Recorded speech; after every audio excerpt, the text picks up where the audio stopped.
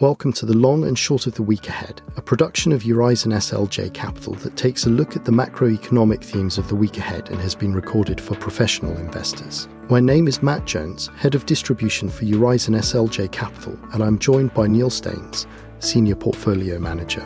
Welcome back, Neil. It's great to have you here with us again. Thanks very much, Matt. It's great to be here. Once again, we're here to peer into the following week and identify things that you're going to be keeping a close eye on. As outlined in your recent blogs, we're going to be talking about inflation and perhaps shift of focus towards growth. And then next week, we've got the ever interesting and ever important data releases from the US, including payrolls. So perhaps you can outline your thoughts on the week ahead. Absolutely. Yeah, thanks, Matt. After a brief quiet period while the US and Japan take a break for Thanksgiving, inflation is back on the agenda with the US release of the PCE data for October.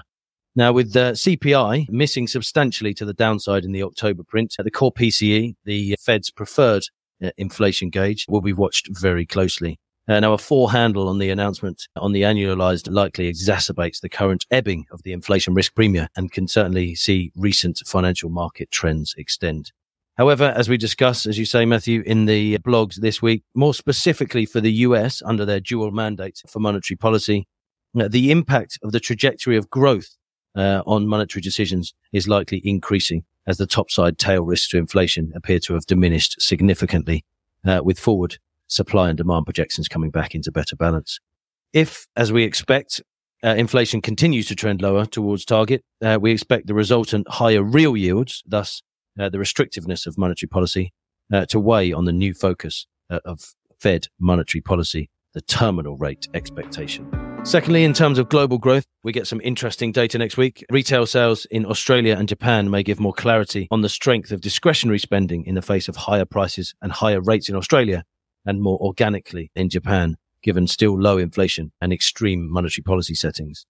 Next week also brings unemployment and CPI from Germany. While US inflation is showing clear signs of topping out, inflation in Europe looks a little bit more persistent in the near term, and markets will be keen to see if a higher unemployment rate is the pressure release in Germany.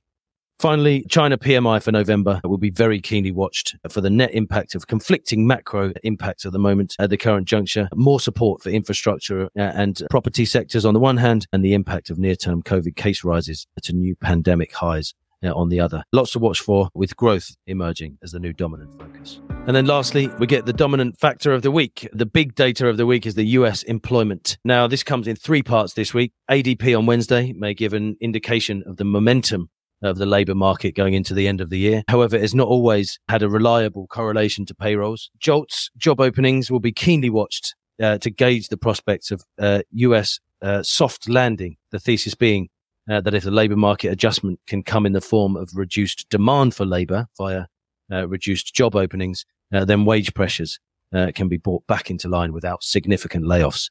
So JOLTS will be key to that. And finally, we get the flagship high-frequency US data release, the non-farm payrolls. Markets are expecting an unchanged unemployment rate at 3.7% and for the economy to have created 200,000 jobs, with the average hourly earnings ticking down to 4.6% annualized.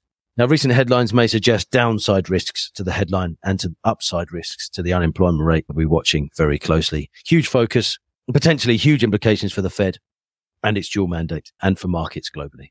Absolutely. Non-farm payroll week is always an exciting week, so I very much look forward to that. In the meantime, we have the weekend. But before we delve into what you might have your eye on, I've got a World Cup related question for you. So if you were to look at your World Cup views through the lens of asset allocation, what would your portfolio look like? It's a great question, Matt. A tricky one. I think certainly judging by some of the results that we've seen so far in the tournament, you would need a diversified portfolio. Perhaps wouldn't quite go so far as to Saudi Arabian assets, but certainly there'd be some gilts in there. I think you would be foolish not to have the odd bund or two. I would focus on a healthy chunk of long Brazilian equities. And I think that you would also need some OATs for France and also some Spanish bonds in there. I think that should just about cover the eventualities. And who knows, not wanting to put a downer on things, but perhaps even a cheeky tactical allocation to US equities. Fantastic. Okay, thank you for that. And of course, as ever, not investment advice, perhaps not wise to construct your portfolio around World Cup results. But back to the weekend. Needless to say, the World Cup will play a big part. But what else are you keeping your eye on? Yeah, absolutely. As you say, Matt, the big game this evening, England versus the USA, starting the weekend off on Friday night. Argentina, Mexico, and Spain, Germany, both huge games following disappointing results in the first round. And if rugby is more your thing, another huge weekend of international rugby, Wales versus Australia and England, South Africa.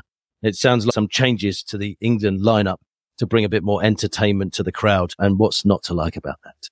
Absolutely. Very much looking forward to the rugby as well. Thank you once again for joining us and for outlining your thoughts on the week ahead. I really look forward to catching up with you again next week.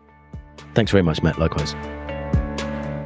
Thank you for joining us for the long and short of the week ahead. Further insights are available on our website, horizonSLJcapital.com. We look forward to you joining us again next week for more insights into macroeconomic events and the long and short of the week ahead. Information, data and views were accurate as at the time of recording.